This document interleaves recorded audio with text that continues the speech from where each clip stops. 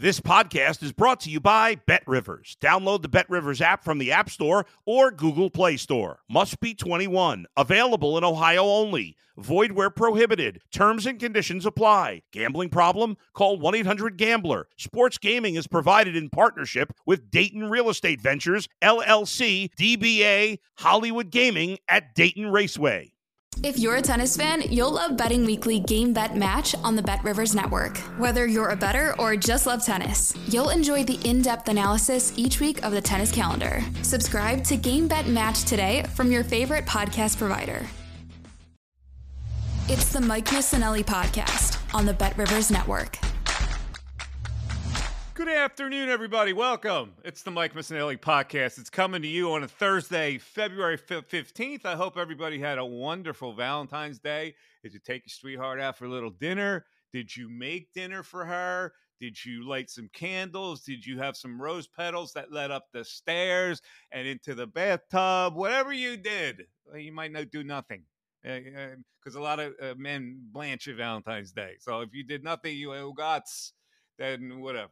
All right. So anyway, welcome to the show. Today, of course, and every day we are sponsored by the great people at BetRivers, where I hit on a bet last night. It might be a violation, but I got to tell you, I took the Miami Heat plus 3.5 last night over the Sixers. You know, listen, to me, it's a business. All right.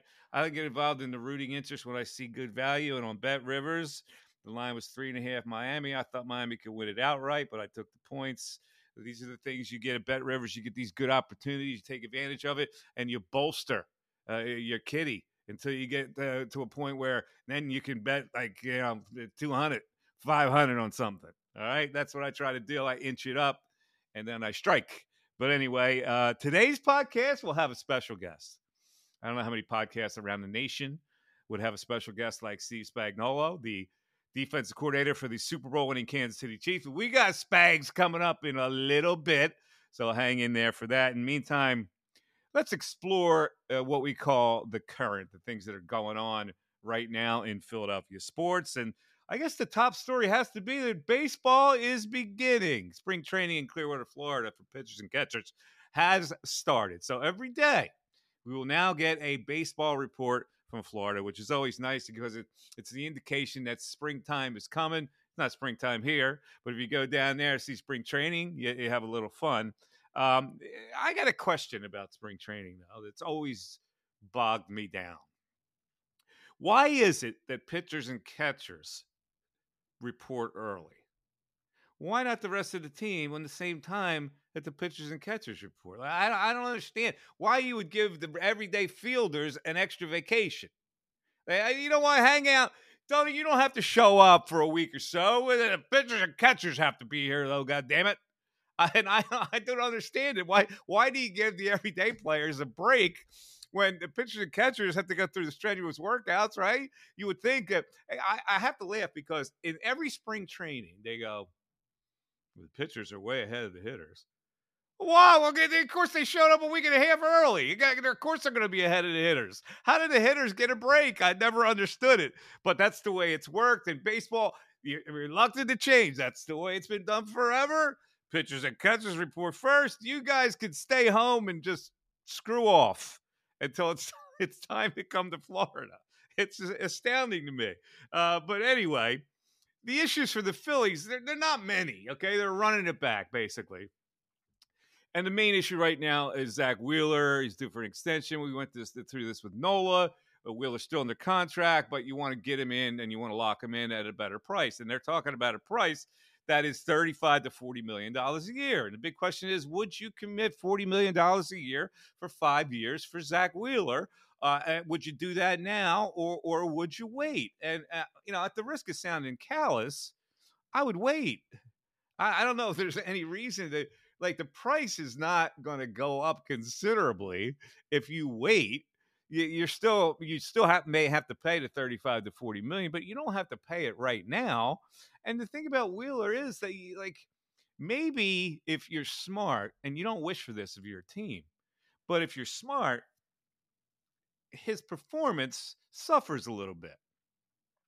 Now, that doesn't mean that he's lost it completely. We've seen periods of time where Zach Wheeler has suffered a little bit, he gets a little worn out, and that's when you strike and you go, you know what, he wants to stay here. We want him to stay here. But Zach, how about if we go and cut it like right in the middle, and we offer you more than Nola, and we'll give you the 5 years, and we'll give it to you at 33. That's $5 more million than Nola. That's our priority is that you're a better pitcher than Nola, so we're paying you more. But they have no choice but to renew him. Okay, so like forget about not re-signing Zach Wheeler. If you do that, you are running a terrible risk of giving away a number one pitcher to another team and having your fan base bitch and complain about it. So the Phillies are in a position where they have to do it. All right, that's the one thing that's settled. Now, how much they want to pay him and for how long is the only issue. And I think you got time to figure that out. And you can give him the money he deserves, maybe at a little less than $40 million, which might be his value right now. And you tick it down a little bit. Garrett Cole makes 36 as the top paid pitcher. Maybe you go down a notch and go 33 for 5 years. That would work for me. All right. What are the concerns for the Phillies? The concerns, if I look straight ahead beyond the pitcher and I see that area of the field, and then I move my eyes to the left, and that would indicate that my concerns are center field and left field. Marsh is going to be in the picture somewhere. All right, he's got a little surgery. Marsh is the one guy you can count on. Rojas is the guy that I hear the reports. Oh, he's working out. He looks good. He's like stronger, and he's been working out with Kevin Long. You know what? You can do that all day, Holmes. It's like Ben Simmons making shots in off season, right? You can do it until you get into the batter's box and show me you can hit. Then those stories are irrelevant to me. And I think that Rojas is a guy who needs a lot of at-bats in AAA. They are pushing this narrative that they need him to make the team. Maybe he will. Maybe in spring training he hits and it solves all the problems, but he becomes the everyday center fielder, and then you can play Marsh in left. But if he doesn't hit and you wind up having to send him down, who do you then play in left field? Which is why if I'm Dombrowski, I can't live with Jake Cave and Christian Pache in left field. I can't do it. So what do I have to do as a general manager? Well, I either have to sign Cody Bellinger, who's out there dangling like a ripe peach, or I have to make a trade for somebody who you know is a little more offensively efficient than Cave or Pache. I can't go into a season, folks. I can't go into a season with Jake Cave and Christian Pache. I can't do it. Listen, they're a good lineup. And just because you don't have a left fielder who's going to produce, it's not the end of the world. You're still going to be in contention. But I would really like to solidify that particular situation. We're coming in here, and it's like broken glass with that situation. Everybody's ignoring it, except me. It's a concern for me. Rojas is a concern. Cave and Pache are a concern. So maybe it's not a concern in Dombrowski. So we'll see what happens. Projections for Phillies victories. Very interesting. Let me bring producer Darren in here. Darren, can you give me the top 5 teams, the top 5 highest projected win total in Major League Baseball right now? Give you the teams or the number? Give me the 5 teams that are projected to have the highest wins from 1 to 5, because I want to see where you think the Phillies are. Dodgers, Braves. Astros. I wish I had Are you going Phillies here this slot? Well, I know their over-under's 84, so I'm pretty sure that's not the top 5. I don't know that I think they need another starting pitcher. Their projected total is 90.5. Oh, I saw 84. Oh, all right. I did not know that. I thought it was maybe 84. in Vegas that's the line, Yeah. But the projected win totals that are extrapolated, the Phillies in Vegas are behind. They are 5th behind. You're right, the Dodgers. Yeah. 104.5. The Braves 101.5. The Astros 92.5. I had the top 3. Team you're missing. The team you're missing at the 4 spot. Oh, man. American League East. Yeah, that's where I was going, East. I'm wondering, oh, man. So, Baltimore. Yes. The Orioles at 91.5. Yeah. And then the Phillies in 5th spot at 90.5. And the Texas Rangers are next at 89.5. So there you go. The Braves and the Dodgers runaway winners as far as the win totals, and the Phillies in 5th in baseball in the pecking order. But if you look at the National League, they are 3rd. So I would rather them go out and sign Jordan Montgomery. If they get, I don't trust Taijuan Walker. I think you're going to have to get better pitching up and down from the starters this year. So he would be my number one target, because also we're not even sure who the closer is going to be this year. True. They do have some pitching problems still. I get it. I need something more certain in left field and center field. All right. I'm okay with Marsh playing center field. If I can get somebody who can hit playing left field. Listen, are you going to tell me that you're going to platoon Cave and Pache in left field for me? Come on, man. I can't do it either. I can't have it, Henry. I can't have it. All right. Let's move on to the Sixers, and we'll touch on the Eagles a little bit because the power rankings came out for next year. Not favorable to the Eagles, by the way. But let's start out with Daryl Morey, the brilliant general manager of the Philadelphia 76ers. I put that in quotations for right now. Word came out this week that he actually inquired the trading deadline, acquiring LeBron and Kevin Durant. Now, this is funny because I've been in sports for a really long time, so I know how this works. Morey wanted that story out there, even though it had no chance of happening. No chance. It's ridiculous to even call somebody to inquire about the availability of LeBron James and Durant. But he wants that story out there because he can con stupid people in his fan base, the Sixer fans. There, look at that! He tried to get LeBron in there. That benefits, except for the smart people. I loved Rob Pelinka of the Lakers answer. I loved his reply. Did you see his reply? Yeah, you making Embiid available? Yeah, that's what Pelinka's. But it's funny because it's a PR thing for Morey because people go, look at that, man. He's doing his job. He tried to get LeBron. Nah, come on. It's French pastry, as we used to say in the business. It's icing on a cake. All right. That's all I had to say about that. The Sixers lost last night to the Miami Heat. Again, I mentioned that a little earlier. After a big win over the Cleveland Cavaliers. I think the Cavs took them lightly. I think that shoddy lineup was good enough to beat them that night. And the Cavs got a little bit of a surprise. But I want to the next game, I'm thinking they're going to come back down to earth a little bit. And the Heat beat them without Jimmy Butler. It's the Mike Missanelli podcast on the Bet Rivers Network. All right, quickly on your Philadelphia Eagles. Not much to say about personnel on this particular day, but people are starting to rank the football teams coming into next year, and the Eagles right now in the NFL power rankings have been ranked 15th. And that is a far climb down from a team that last year was in the Super Bowl and a team that this year started out 10-1 and expected to be in the contention for a Super Bowl. And, of course, we saw what happened with the collapse, losing 6 of their last 7 and losing to the Tampa Bay Bucks. And so now, with all these question marks, the Eagles are ranked 15th. Now, a caveat on the Hassan Reddick situation that we talked about in our last podcast. Apparently, he didn't ask for a trade. But the inner workings of this is his agent called and said, we want an extension and we want to get paid top money. We're not getting paid top money right now. And the Eagles countered by saying, well, we can't pay you that kind of top money. So if you want to go research a trade on your own, that's fine. So while Reddick may not have come into the office and demanded a trade, those are the mechanics of what this is all about. His agent wants his client to get paid like the top defensive ends, and the Eagles are really unwilling to do that. So they say, go seek a trade. And they've done this before, this strategy.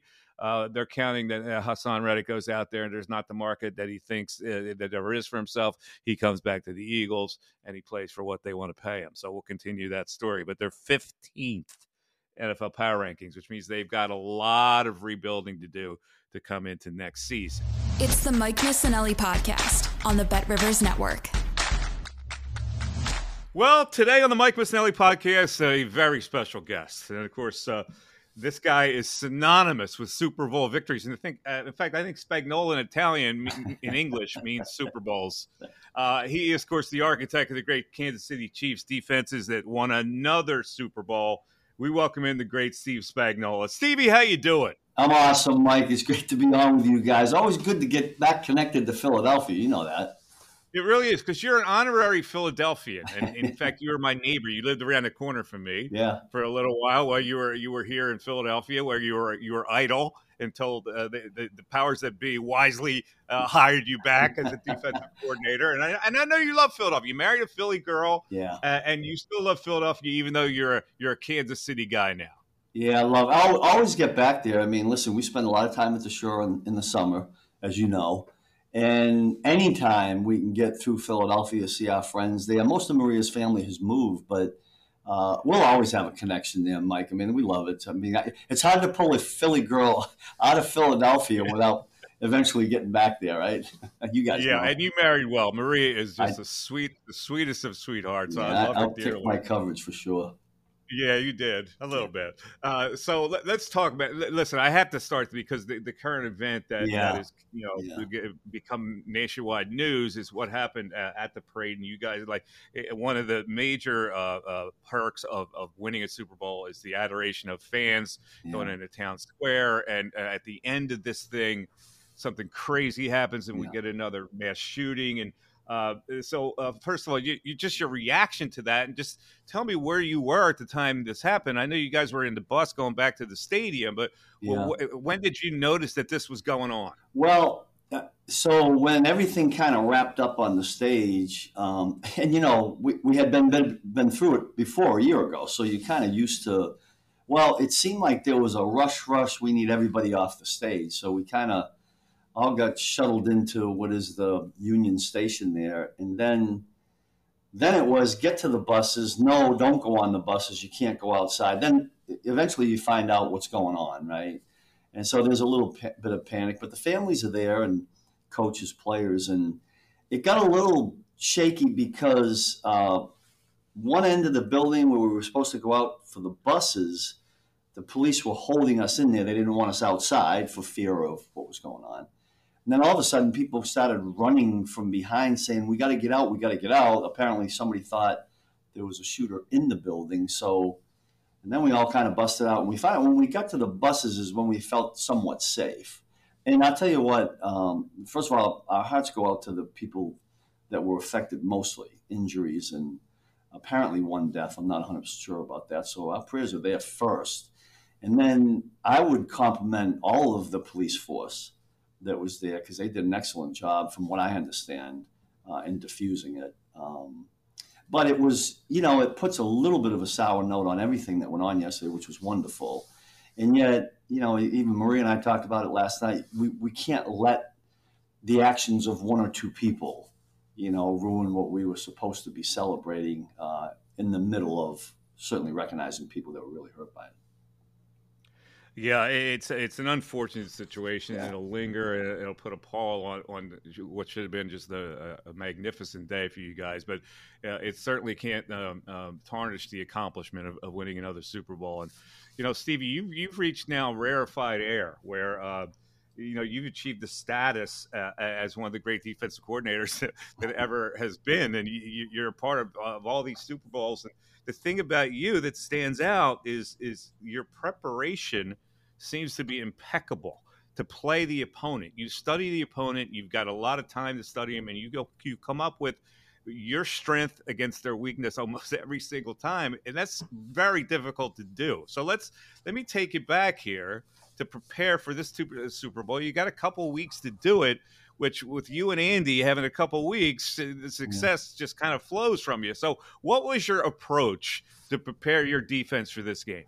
Well, first of all, Mike, I would say this, and I want to get this out because I think this gets lost a lot. I mean, look at, quarterbacks get a lot of credit. They take a lot of blame. Coordinators get a lot of credit, and yet there's a whole staff. Like, I just want to credit the assistant coaches that we have on defense that do such a great job. But in answer to your question, Mike, to be able to do it, first of all, you need players that will embrace any kind of change or tweak. They don't all like to do that, to be quite honest with you guys. But we have a group that kind of embraces that. They want a new challenge. Let's do something new. Let's see if we can't confuse the offense. And then you have to have assistant coaches that will convey it to them.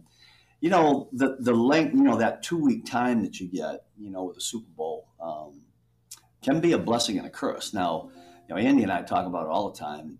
You can go overboard trying to make changes or do something different, or you see, you get through 1 week of preparation, then you get down there to the Super Bowl. This year it was in Las Vegas, and you want to make another tweak. You got to be careful doing all that. And so we always have to check some balances, get the right amount in. But I do think we had just enough tweaks in there. This offense that you guys, I'm sure, watched a lot of before the game, weapons all over the place. It wasn't, you can play some teams and say, we need to take that guy away and then deal with the rest. But the minute you tried to take one away, there was 3 other guys that could beat you. But we did feel like, Mike, that it began and functioned and ran through the running back, who was really hard to stop, Christian McCaffrey. And he did get his few yards and had some pass completions. But what we didn't want, what we were trying to prevent, was the explosive plays, the big plays, whether it was a pass or whether it was a run. I mean,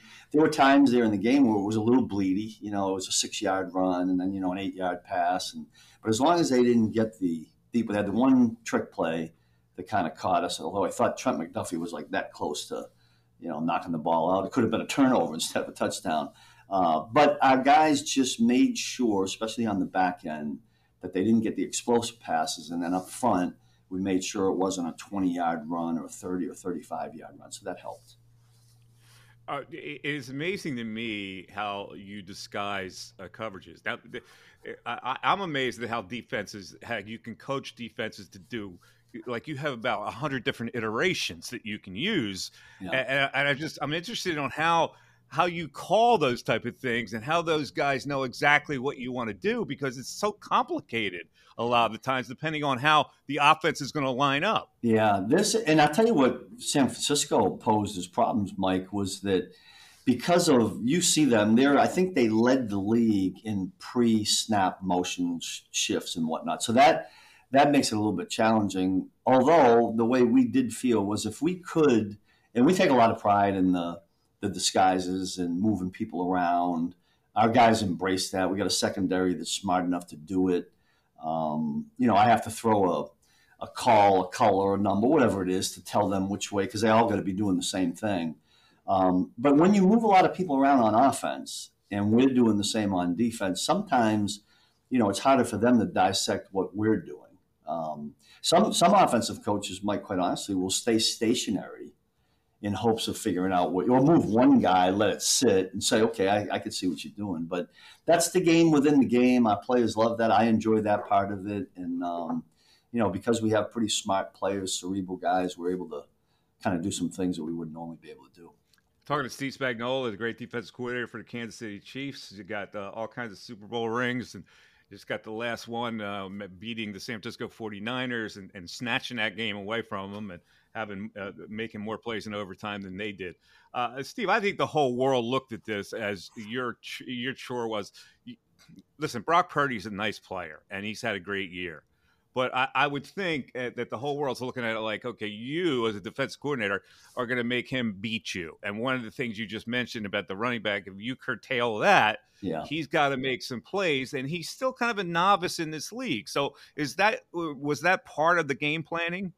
There was an element of that. Like when we started the preparation 2 weeks ago, the early part of it, we didn't need a lot of crossover film during the year on San Francisco, AFC, NFC, right? So we didn't see them a lot. So you're throwing on the film for the first time and dissect them. And I wouldn't, we had just got done, you guys will laugh at this, but we just got done playing Tua, Josh Allen, Lamar Jackson. And so every one of them can beat you with their feet, right? So Brock Purdy, I don't know much about at the time. I'm like, okay, maybe we have a drop back guy that we don't have to worry about. But then you turn the film on and he's running it right through Green Bay on a scramble. He does the same thing to their next opponent, Detroit. And so now we had the element of, okay, not only can this guy operate throwing, he's accurate, and the timing and his routes and the Kyle Shanahan system, he can beat you running the ball. And he almost did it in a scramble. We had Willie Gay on him. Luckily for that particular call, we did have a spy because we felt like he could hurt you with his feet. But I looked at him, Mike. I didn't. I'll be honest. A year ago, I thought maybe if we could force Philadelphia's quarterback to beat you, but he was outstanding. So you know what I mean? In that game, I mean, he was out, and I'm like, we can't do that again. We can't say force the quarterback to beat you and have him have a game like they did a year ago. So we just needed, when it was all said and done, we felt like our best chance was to just function efficiently as 11 guys, not try to take one away, or just function really well as a unit, which really was the threat of our defense the whole year long. I remember talking to you last year about how you were going to defend Jalen Hurts, and I thought that was kind of more of a nightmare than defending Brock Purdy because of the way he did run last year. He didn't do it much this year, but he did run last year, and that makes it like how do you approach that as defensive coordinator? Do you have to spy a guy like that all the time? We did. I mean, we spied Lamar Jackson quite a bit, Josh Allen quite a bit, and Tua. Although the one thing that helped us was the cold in that particular game, because that was tough for those Miami guys to come up into Kansas City in like negative 30 degrees or whatever. So God helped us on that one. But yeah, you do have to worry. And we thought if we could get San Francisco into a couple of those passing situations, and we, quite honestly, if we were going to commit guys to man coverage, backs turned and whatnot, we thought that if he saw that, he'd hurt us. So those were the times where we used, spy. All right, let's look at the season, because during the season, there were a lot of people looking at the Chiefs as, maybe they've run their course. Yeah. And they're struggling, and all of a sudden, you got beat by the Raiders, and all of a sudden something shifted. What was it for you guys that finally got it back to being the Chiefs?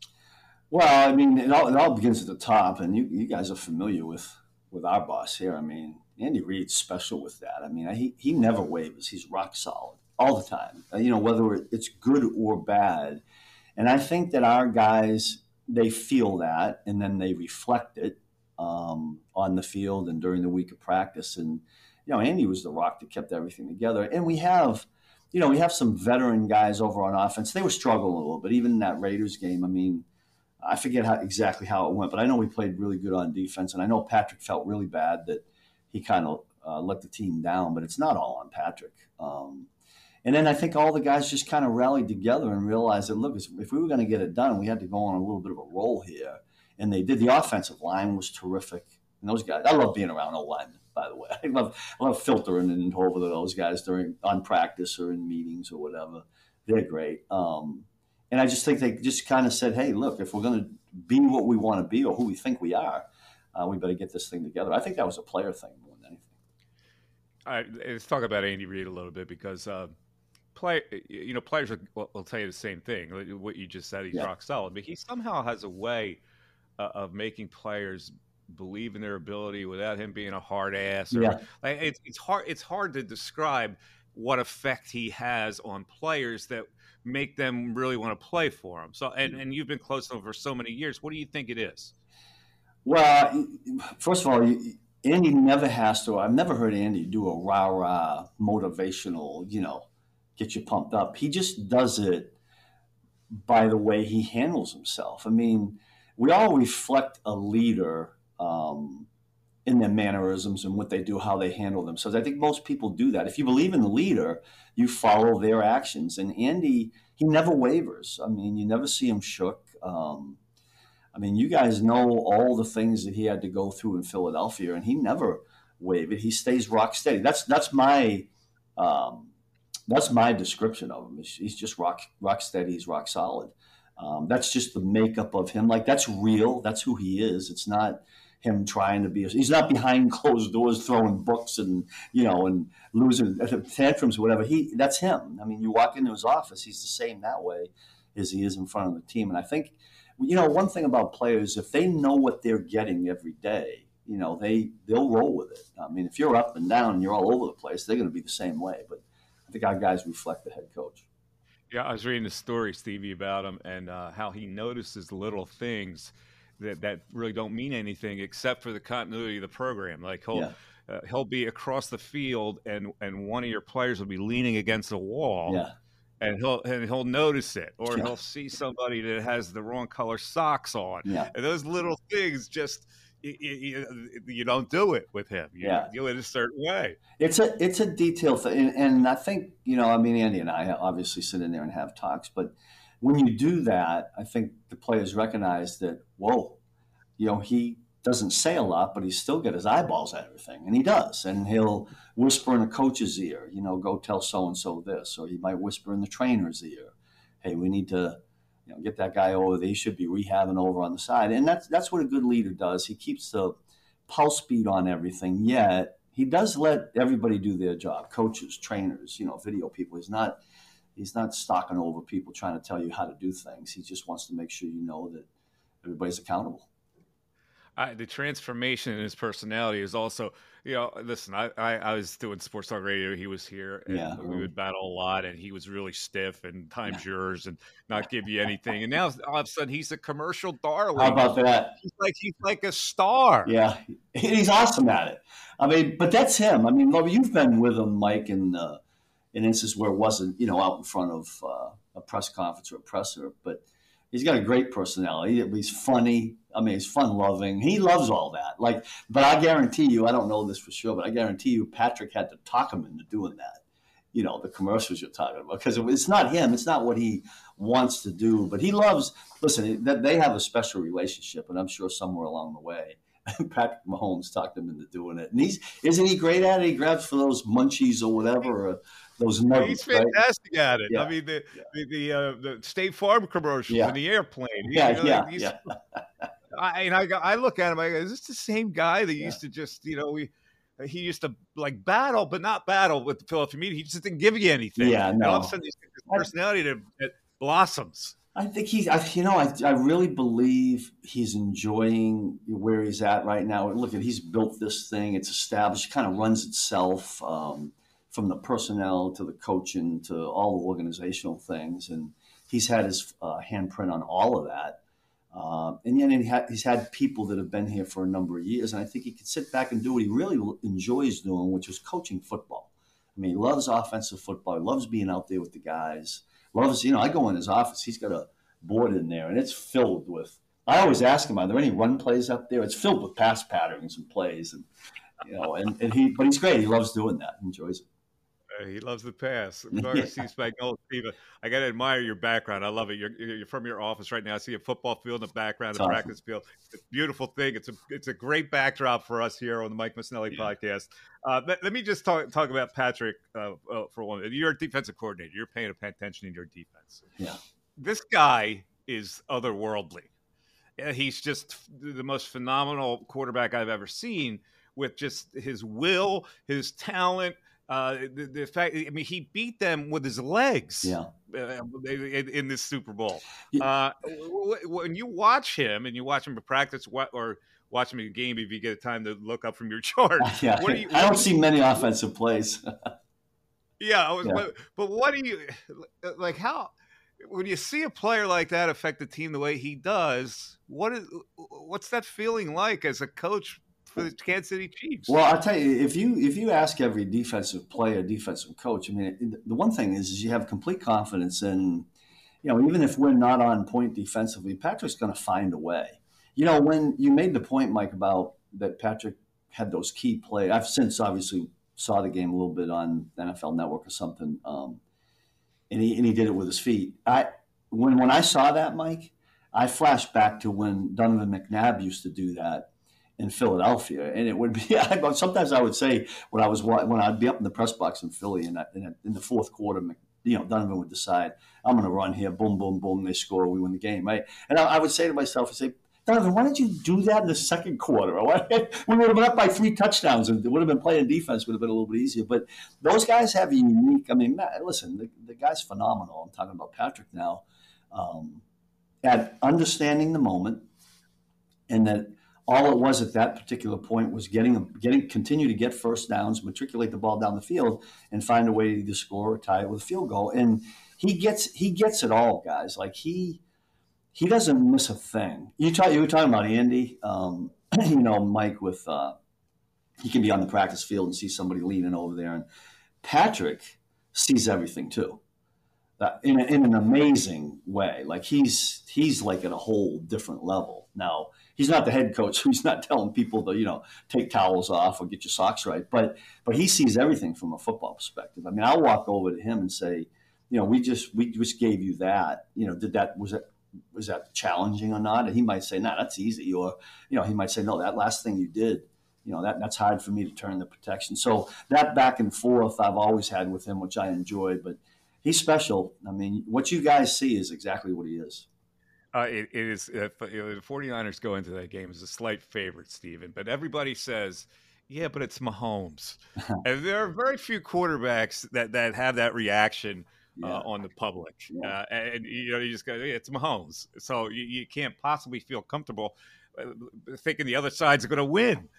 So, Steve, let me ask you specifically about my producer Darren's a football geek, and he picks out certain plays, and so he wants to get your feedback on the 3rd and 5, 2 minutes remaining in the Super Bowl, cover 0, you're showing quarters. McDuffie comes in on a slot blitz and deflects Purdy's pass on a slant to Jennings, and it might have been the play of the game. Can you tell me what you called there? Well, here's what I can tell you is that, so if I remember correctly, I believe we had a call. We put a dime out. We had a call. They let the clock come down to the 2-minute. And in that 2-minute period, and you guys know with these commercials and all in the Super Bowl, they're all a lot longer, right? So there's a period there, where we got to spend some time. And I at that moment, I said, we need to treat this like a 4th down play. So I look at my 4th down list, and what I did, man, and I do this periodically, I radioed in to Nick Bolton, who I have all the trust in the world. We're talking about Patrick Mahomes and what he means offensively. Nick Bolton is our quarterback on defense. And I watched him. I looked right at him, and I said, Nick, what do you think about this? Like I was going to change it to a – and I wanted to see how he reacted. And he immediately head bobbed, and then he's doing the signal for that particular call. And so I knew that he felt really good about changing the call. So I changed it, and we put a different group of guys out there. And fortunately for us, it was something that got Trent free, and our guys actually executed it really good. They moved some people around, and it looked a little fuzzy to me at first. Like I didn't think we were going to figure it out. We had a rookie in there, Chamari Connor, and he did figure it out. So because we hadn't shown that particular shift of motion against that pressure, and Trent McDuffie has been great with that all year long. And he got a hand on it. And sometimes in the middle of it, guys, you don't realize the magnitude of a particular play. But I mean, we all know if they had gotten that first down, what could have happened, right? The clock chews down, they kick a field goal, and the whole thing. So, but I give a lot of credit to Nick and the guys in executing it. Your cornerbacks are ridiculous. You really are. That's got to really help the defensive coordinator. Yeah, listen. If you don't have cover guys in this league, I mean, we all get enthralled with sacks and the big guys. Everybody talks about that, but what goes unnoticed, and you're on point, Mike. What goes unnoticed is when guys like Trent and L'Jarius Sneed, who I still can't understand why he doesn't get the recognition he deserves with Pro Bowls, et cetera, and then our other corners, Josh and Jalen. If you don't, there's times when they're doing it so well, nobody notices because the quarterback doesn't throw it there, or he gets sacked, or he scrambles. But it all happened because we had some good lockdown coverage, and those guys did that all year long. And that you can't. I mean, no D coordinator is any good unless you have some cover guys. Yeah, no question about it. I was looking for, I don't know what happened to you at the end of the game. I'm watching Andy. He gets the purple Gatorade shower. I don't know. You took off somewhere. I didn't see you on the field. I was waiting for your guys to put you on their shoulders like Buddy Ryan back with the Bears, and you skedaddled off the field. I tell you what happened. What I remember at the end. I mean, I saw the touchdown, and Drew Tranquill, who came to us this year from the Chargers, who was outstanding. I knew that it was the first one for him. He had never won a playoff game. And I had prayed during the week and during the whole playoff run that just give him this feeling. And he was right beside me. He had his head on the ground. So I just wanted to be with him for a moment. And then after that, Mike, I spent the next, seemed like forever, 15, 20 minutes trying to find Maria, because we won an AFC championship here in Arrowhead, I don't know, 3 years ago or something. I never found her the whole time. And I was like petrified. I wasn't going to be able to find my wife to celebrate. But all that's fun. You don't know what's going on then, Mike. You can't find anybody. Well, Taylor Swift, they found Taylor Swift. She got on the field. She was more visible than the defensive freaking coordinator. Yeah, right. I'm good with that. Steve, take me back to your career, because it's a really interesting career, and you were here. The first time that I really met you, I was working in New York, and you're the coordinator after that, and you win the Super Bowl, and I'm at the Canyon of Heroes with the parade, and here you come, and you're on the back of a flatbed, and I run up to you and I introduce myself, and you get off the truck, and you're talking to me the whole thing. But that was after your Philadelphia experience. So Tell me what you remember about landing here and your days here in Philadelphia before all the glory happens. Yeah, well, listen. So that was 1999. I mean, I'm a college coach. I hadn't. Never really coached big time college. I coached at Rutgers University, which is, at the time they were on their way up. But always smaller schools, University of Connecticut, UMass. And so I had a connection with Andy Reid, and then Andy asked me to be a quality control coach there. And I thought, to me, it was like, dream come true. You're in the NFL and just going to be a grunt for however many years. And then fortunately, in getting hooked on with a guy like Andy, he recognizes things in people and he tries to promote from within. And so Andy kind of did that along the way. You guys know all that. And just listen, special time for me. When you can look at a city that you were in and say that you met your wife there, you're the love of your life. That's pretty good. I mean, that's a special city, right? That in and of itself wouldn't matter how many games we won. I got a chance to meet Maria there. And the people, listen, Philly's a unique place. Where it is, that everything around it, the passion of the fans there, I've always cherished that. I mean, people think they're crazy. I say they're passionate. I mean, how can you not want to play or be around or work for a team that has passionate fans? So, like I said, there'll always be a connection there, and it kind of launched, for me, working with Jim Johnson, Mike, who I mean. How fortunate were we? Myself, Ron Rivera, Leslie, Sean McDermott, all fortunate to work. John Harbaugh, all fortunate to work for Jim. I mean, he was legendary. A lot of big names there. Yeah. Andy put together a heck of a staff, and we're all still pretty close. And I love seeing the success of those guys, what John's done and Sean's done, and Ron will be doing something someday. He's a successful guy. Leslie Frazier's now up in Seattle. All these guys that are terrific, and we're all part of that back in Philadelphia. Yeah, I assume you heard from all those guys via text. Yeah. I'm still trying to get through the text, Mike. I feel bad because you go 3 days and you haven't answered one, but it's a good problem to have.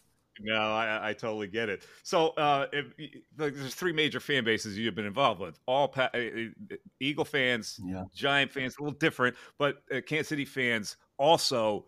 What are the differences between a Philadelphia fan, a Giant fan, and a Kansas City fan? Oh, I mean, the passion part of it's all the same, right? And they love their football teams. I don't. Maybe they're a little easier on you here in Kansas City in the Midwest when you're not doing well. Listen. They all feel the same to me because when all three of the places you talk about, Mike, I've been fortunate enough, blessed enough to have been involved with some success. When that doesn't happen, you get a different experience. But the love of the people and our game has grown so much since 1999 in a lot of good ways. And I think the fans recognize that. And it's always great to see people just gravitate towards something. Listen, everybody wants to be a part of something, right? And so it's usually something that's good. And so when you're winning and you can help people feel good about themselves in whatever they're involved in, and you can see people come together, and it's a real neat thing. Stevie, you got the head coaching opportunity. It's a tough thing to do because people want success right away. Yeah. And so after that, you came back here, correct, to Philly? Well, the in between, Mike, I spent so after St. Louis, I spent a year in New Orleans. Then I was in Baltimore for 2 years with John. I just helped him for 2 years. Then went back to New York. I had the 3-year stint back there in New York, and it was after we had that rough year in 2017. That was a hard year. That was a tough one. And then I decided, look, I'm going to take a year off, and that was the 2018 season was when I was there in Philly with you guys and spent some time over there at NFL Films, where Darren, you spent some time, and enjoyed my time over there with Greg Cosano. I tell you, it was to sit back and see big picture NFL instead of being, you see me here you get in this tunnel here, guys, and you get those 4 walls. All you see is the next opponent, the quarterback you're going against or the running back. But when you're not in the middle of that, and you can, look at trends and the whole league, I thought that was pretty valuable time. Yeah, it was great that you were here too. I get to know you a little bit better. You're living in my neighborhood. The whole bit it was very cool that you were just here as kind of like a civilian. I was at cutting grass, chopping trees down, weeding the yard, the whole thing. I got to tell you guys this. So when you take a year off, here's what happens. You learn who the mailman is, right? You learn the people over at the CVS because you got to go over there once in a while. When you're coaching, you don't see any of those people because your wife's doing it all. But it was a different experience and a really good one. It was great to do it there in Philadelphia. Yeah, last thing I want to bring up to you. Earlier in this interview, you said you matriculate the ball down the field. Yeah. I assume if you work for the Kansas City Chiefs, say that's got to be part of it because Hank Stroud created it, right? You matriculate the ball down the field. It's a Chiefs thing, am I right? It's probably up in some saying in the wall here, and I've probably subconsciously read it every day, and that's why it came out. Sure subconsciously. Yeah. It's great. Stevie, listen, you got a young team. And we just won a Super Bowl, but this is the makings of a really long run because you guys are pretty young and still have great talent, and you have the magic quarterback. So, how long do you see this going? The pressure will be on you to replicate it as well as Andy next year because of this. Well, listen, let me tell you something, guys. In this business, there's pressure no matter what. That's just part of this league. But, I am concerned. I'll be honest with you. We do have a lot of guys on defense whose contracts are up. And, the reality is you can't get everybody. So I don't know what it's going to look like, to be honest with you. I mean, we know Chris Jones is not signed, L.J. Snead, Mike Dana, Drew Tranquil. I go on and on. Derek Nottie. There's a lot of guys. I'm just thinking about, our side of the ball here. So we get into the playoffs, before the Miami game. And, you guys know I'm a strong Christian guy, and I think this is all God myself. He's been merciful and graceful to me. But I prayed during that first playoff game, just please give me one more week with this group. I mean, I just love being around them. And I know that it changes. Like every year it changes. It won't be the same. We won't. Now, there's some cornerstones that we'll still have, like Nick Bolton, Justin Reed will be here. Got George Karlaftis, who's grown. He's going to be in his 3rd year now. But there's a lot of guys. I know most of those guys we can't keep. And that's the sad part of, this business and the way it's structured right now. But yet, listen, I want all of them to have all their dreams come true. And we know in professional sports that, their lifespan of playing and when they can, accumulate the wealth that they need is short. So they have to do what they have to do. So even though we're young, I know that was, that's pretty well documented. We may lose some of these young guys. So it'll be completely different next year. And that's the challenge, right? Get another group of guys in and hopefully put something. Last question, Steve. Would you be interested in another head coaching job? I would, Mike. I don't lose sleep over it because I'm blessed to have the position I have. I mean, look at what's going on here. So I'm not going to run out of here. But, listen, I think you can ask anybody that's involved in sports, and there's some pride. I felt like we did some really good things in St. Louis. I mean, we went from year 1-15, drafted Sam Bradford. We're one game away in 2010 to go into the playoffs. We would have hosted a home game had we beaten Seattle and gone 8-8. So I remember that. And then the lockout came and, some things happened. So you'd always like a chance to prove that, that's really what it wasn't about. We had some good people there. We built some things and created some culture. So yeah, that's in the back of my mind. But again, I always follow that up with saying, I'm blessed to have the job I have. So we'll let God take care of that. The trend is, I don't quite understand. Well, I guess I do understand it because fans love points. It's always an offensive guy who gets a shot instead of a defensive guy. Very rarely anymore the defensive guy, and I think that's just faulty. I love defense. I love a team that can stop the other team. Yeah, well, that, and I mean, I always felt. Listen, Mike McDonald, who was a quality control coach for me in Baltimore in the 2 years I love, and I think he's going to do a great job. But I think what Seattle did was smart. They brought in a leader, a person that they think can lead, and then now you got to follow that up with some. No head coach is any good without a good staff. That's why we go back to Philadelphia, Mike. I mean, Andy put together a terrific staff, and it made all of us better. And hopefully Mike will do. But I use Mike as an example because he's a defensive guy, and I think he's a leader. I think more than what I've learned in this league is players will follow somebody that they believe in that can lead. The X's and the O's part of it, I think you get figured out. There's a lot of smart coaches, offensively and defensively, in this league. So you just put a good staff together with a bunch of good players, and I think you can win football. This has been a real pleasure for me, and I really appreciate you doing this for me. Do you wear the rings at all, or you just kind of stack them? What do you do? They're all in a safety deposit box somewhere in the Philadelphia area. Maria's in charge of that, so I think they're there somewhere. Her dad was a Philadelphia policeman, and I believe that she still has I think there's a police and fireman's bank or credit union and so I think they're all tucked. There, Mike. But I very rarely, when you're in college, you do more speaking engagements. Our schedule now, it's hard to do it, but usually you bring them to a banquet or something you're speaking at. But I don't do that as much anymore, so I don't wear them too often. You don't bling them in general when you go to the CVS. I'm not a blinger. I'd rather listen. I like the memories and the relationships that come with it, and I guess someday I'll sit there and maybe put them all in front of me and feel really good about it. But for right now, it's really about these guys. Listen, best of success for you. Say hello to the lovely Maria. I will. Keep it going, all right, and enjoy your off season. Get down there. We got a little break here. Play a little golf down there. Relax. Yeah. All right. Thanks, Mike. You guys are the best. I appreciate it. Stevie. Always good talking to you. Thank you. It's the Mike Missanelli podcast on the Bet Rivers Network.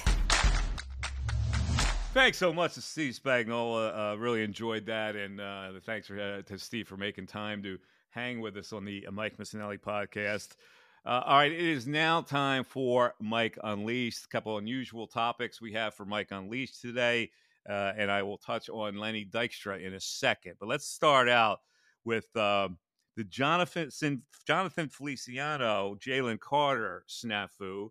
The guard for the San Francisco 49ers apparently crossed the line with Jalen Carter when he taunted him by bringing up the accident where a lot of people lost their lives, the drag racing situation that Jalen Carter got involved in when he was at the University of Georgia. I don't know what Carter said to Feliciano. I wasn't on the line. I don't know what the whole story is. I will say there's some things that you go over the line. I understand these guys try to get in under each other's skin, but that's the way. People died. That's not anything that you bring up to somebody. So Feliciano did that. He's a crumb, and he should get all kinds of negative feedback for him doing that. Darren, your thoughts? Yeah, I agree. So Feliciano apparently had made comments during the game about the death, with the accident, Carter's teammate that passed away in the drag racing accident. Now, it seems like Carter kind of took it a step higher because he had mentioned something about, I'm going to murder you, you're going to be a body, and your kids are not going to have a father. But what made it worse is apparently Jalen Carter had started posting pictures of Feliciano's family, his wife and kids, on social media. And first of all, you're right. The lines were crossed by both players. But if that's true, and Carter really was like, dude, if somebody posted pictures of my kids, I'm going to jail because this guy's going to be in woods with a Yeah, shovel and a bag of lime. Jalen Carter needs to grow up, and of course He does. He's had some issues in the past that have been brought to light. Not the least of which, the most recent one was the Target store where he tried to slide some things out of Target. So he's got. By the way, that's worried why he about dropped. his behavior. They're worried. That's why he dropped, and they're Yeah. worried about his behavior. So he's got somebody's got to counsel him, some veteran. I don't know what's going to happen with Fletcher Cox or. He's the best guy for the job. Guys need to be responsible if they're back with the Eagles of getting this guy in tow. All right, the CNN had Pat Mahomes on in an interview, and I believe it was Abby Phillips. This has got you fired up here. And she asked Patrick Mahomes about the reaction that the Super Bowl win for the Chiefs was rigged to benefit Joe Biden. A lot of people were saying that. So she brought it up to get his reaction to it. Now, you didn't like the question. So I'll try to explain why she would ask a question like that. But it's a waste. Tell me why you were bothered by that. Well, number one, it's a waste of a question. Okay. First of all, what is she expecting him to say? If she wants to make a footnote comment or embarrassing, yeah, we know all about that. But were there any real distractions to you out there in the field? Something like that would have been fine. But for her to really, it was like a 35-second question too. Like you got this guy, you got the Super Bowl MVP for 90 seconds, 2.5 minutes, and you're wasting a fifth of it on this stupid question. She doesn't care if it's a Super Bowl MVP. She's not a sports reporter. She's a news reporter, so she doesn't care about the sport part of it. She cares about the issue. The issue for whether you agree with it or not became some kind of a national issue because of the salacious media world we live in. So it's a current issue, by the way. So she cannot ignore it. Now, I know she's not going to get a great answer, but it's more that she has to ask the question than what the answer is going to be. This is CNN, remember. And so it becomes a talking point because CNN versus Fox. So it's out there already as a current issue. You have to ask the question whether it comes off as ridiculous or not. And the other thing, the other payoff of it is if that maybe Mahomes, the question is put out there to slam right wingers, right? Because they're the ones that are putting out the theory. So maybe Mahomes slams right wingers, in which case CNN now has a soundbite with the Super Bowl MVP. So that's the payoff for somebody like CNN. So you got to put things in perspective. A, it's a current issue because of the salacious media stuff that's going on between the parties. And B, maybe he will say something. You can't look at it like it's JB interviewing Patrick Mahomes. It's Abby Phillips of CNN. Well, yeah, but also she didn't really take it seriously when she asked. She was kind of laughing her way through it. Because it's preposterous. But you have to ask the question, and that's exactly the way you have to ask it. By kind of making it preposterous. You can't be like Walter Cronkite and ask that question. You kind of have to ask it because you didn't invent it. It became an issue. It's an issue. It's out there. It's floating out in space. And if you don't ask it, people will go, well, how come you didn't ask about that? You have to ask the question. I definitely see your point, but I did when we first talked about this, I did preface what I was saying to you and my thoughts on it by saying these are the reasons the media is getting slammed so much these days because this is the direction of the media, and that bothers me. It really does. Anyway, you're probably right though. You can't let stuff like that bother you. It's the state of what we live in. All right. Yeah, you can't reinvent the wheel here. It is what it is. It's a runaway train, and so you just understand why something like that would happen because it'll save you a lot of aggravation. Man, you get worried about little things like that, you're not going to live till you're 62.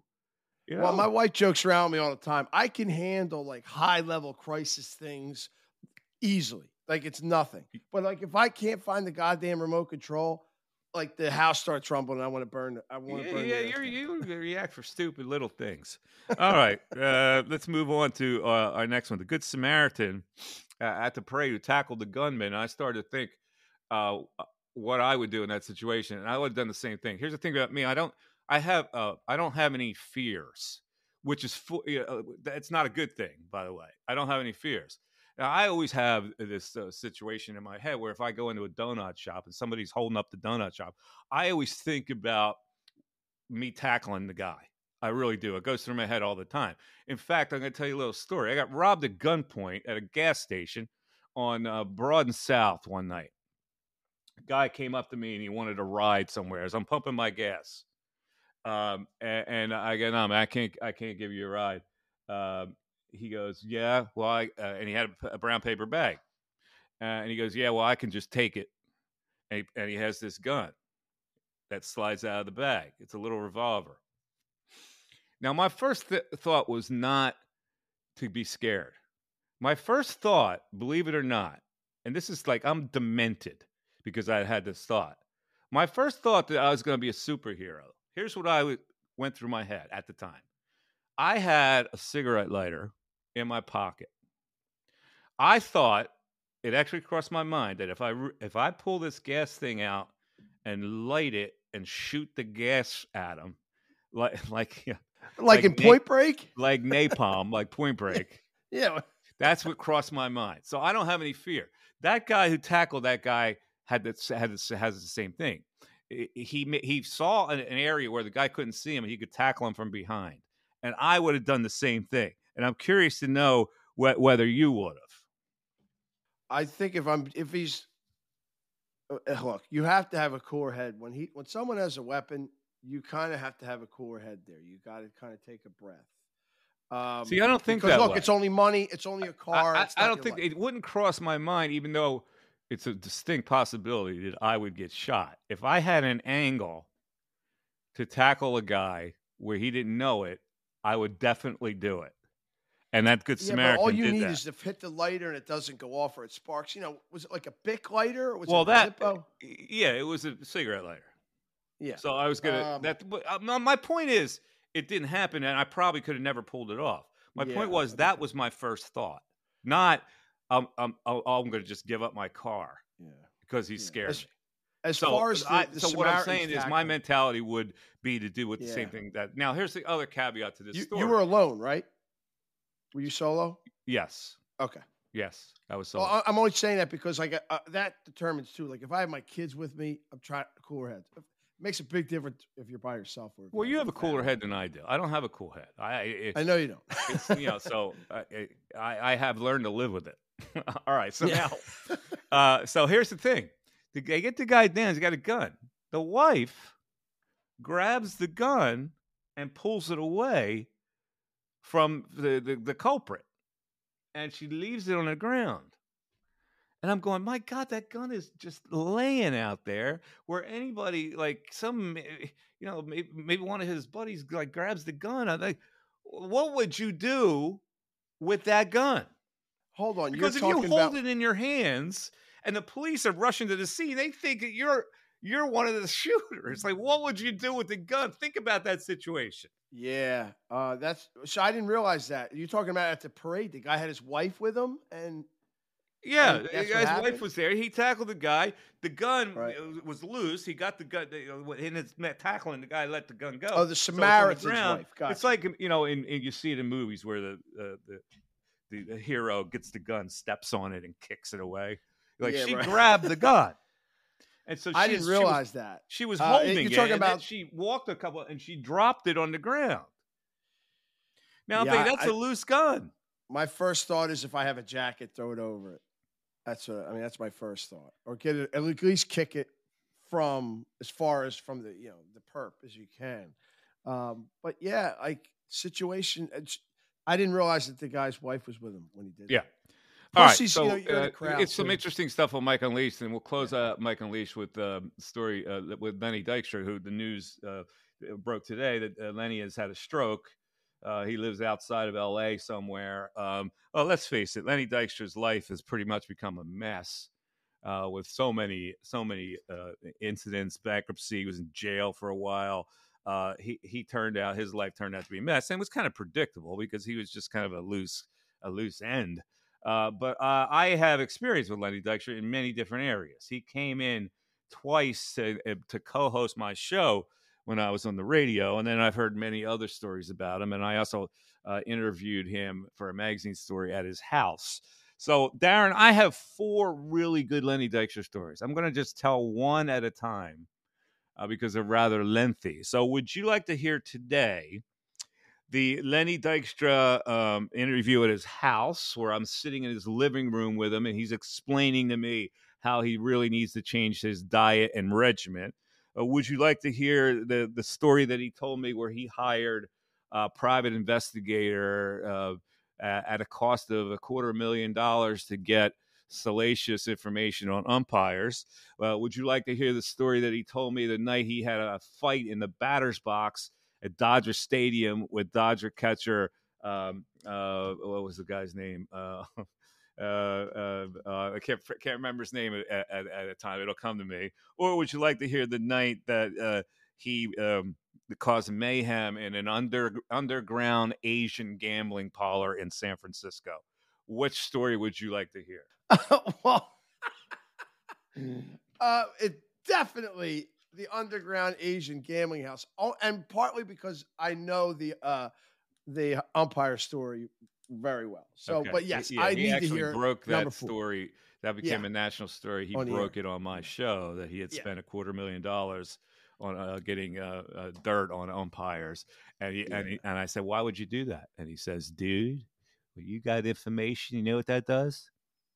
It shrinks the strike zone."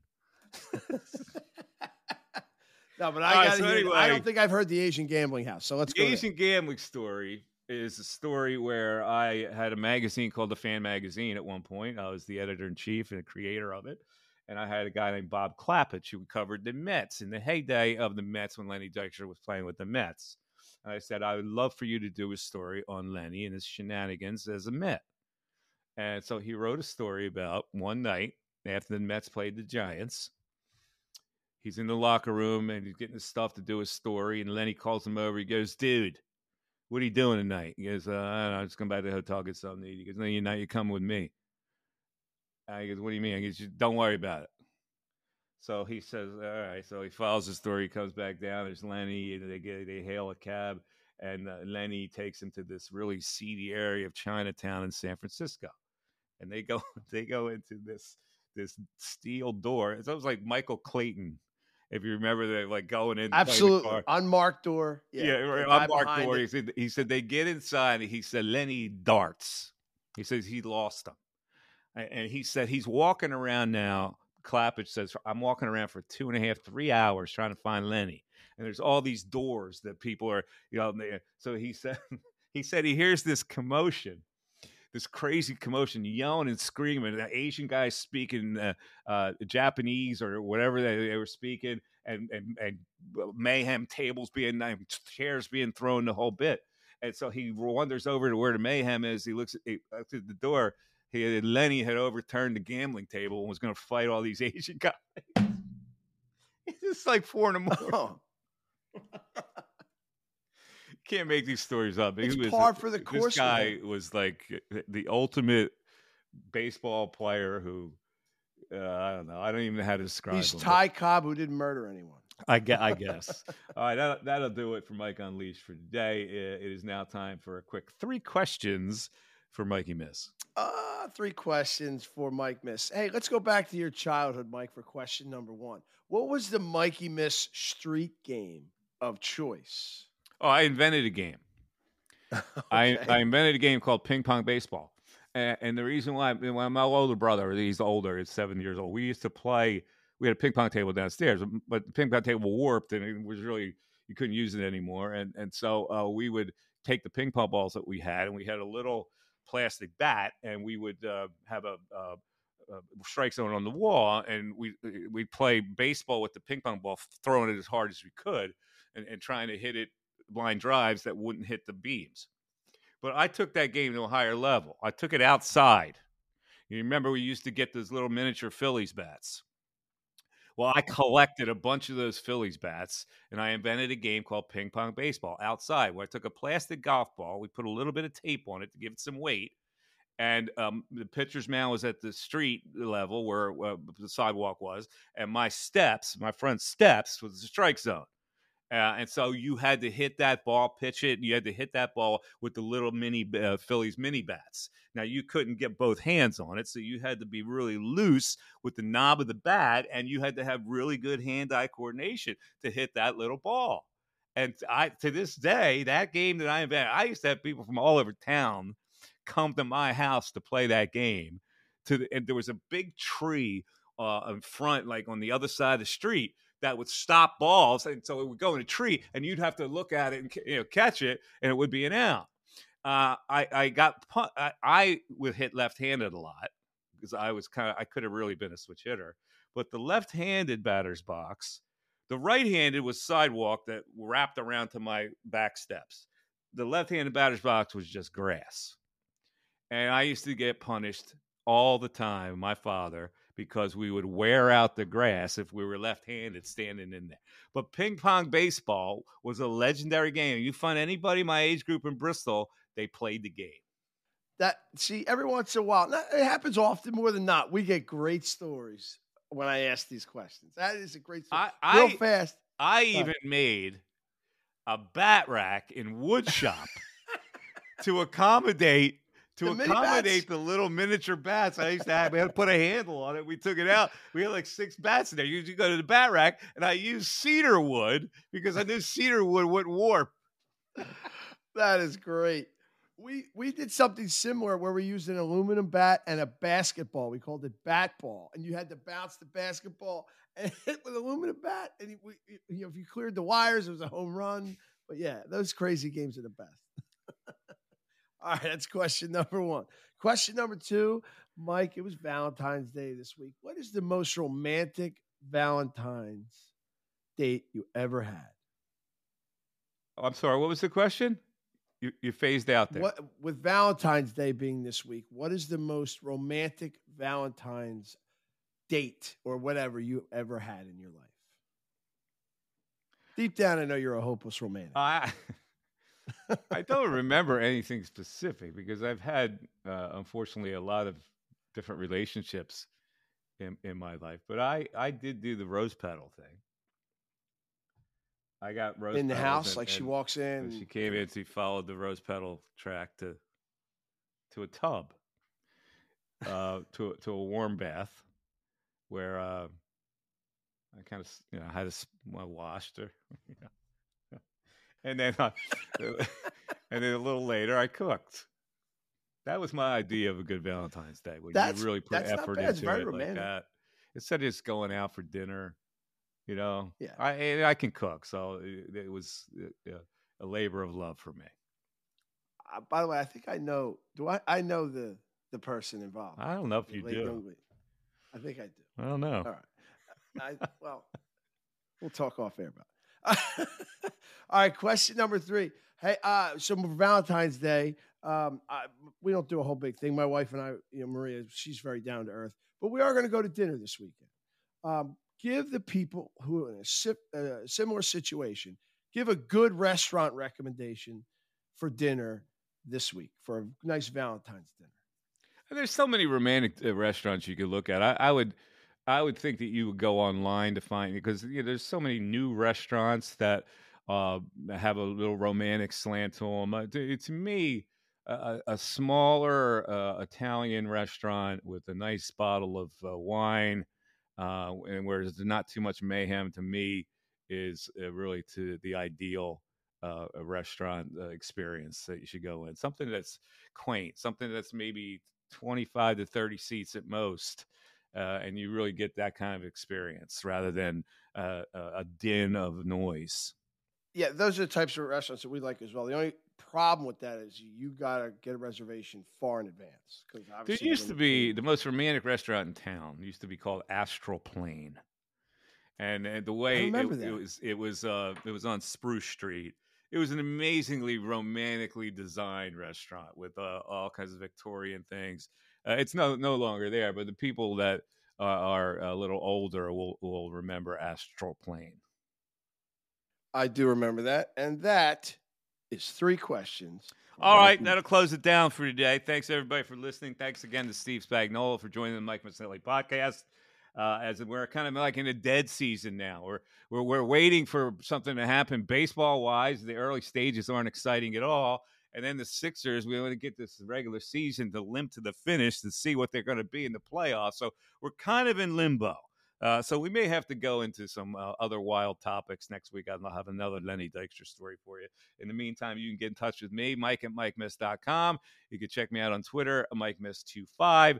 And speaking of romantic, if you want to take a trip down to the winery called Natali Vineyards in Cape May Courthouse, go down there and share a bottle of red amongst the vines. It starts to get a little warmer. You sit outside. We've got the tables. We've got our propane fire tables that you can sit there and get romantic with and share a day bottle of wine. It's a beautiful thing. And have our crudités that we have there. And also, if you want a cameo shout out, I was willing to give you the love messages for Valentine's Day. So if you want to take advantage of that, you didn't do anything for Valentine's Day, you want to send her a little love message, go to cameo.com and look up Mike Missanelli, and I'll give you a personal shout out. All right, I think that's about it for today. Everybody have a great rest of the day. Have a great weekend, and we'll talk to you next week on the Mike Missanelli Podcast, brought to you by Bet Rivers. See you, everybody. Thanks for listening to the Mike Missanelli Podcast on the Bet Rivers Network.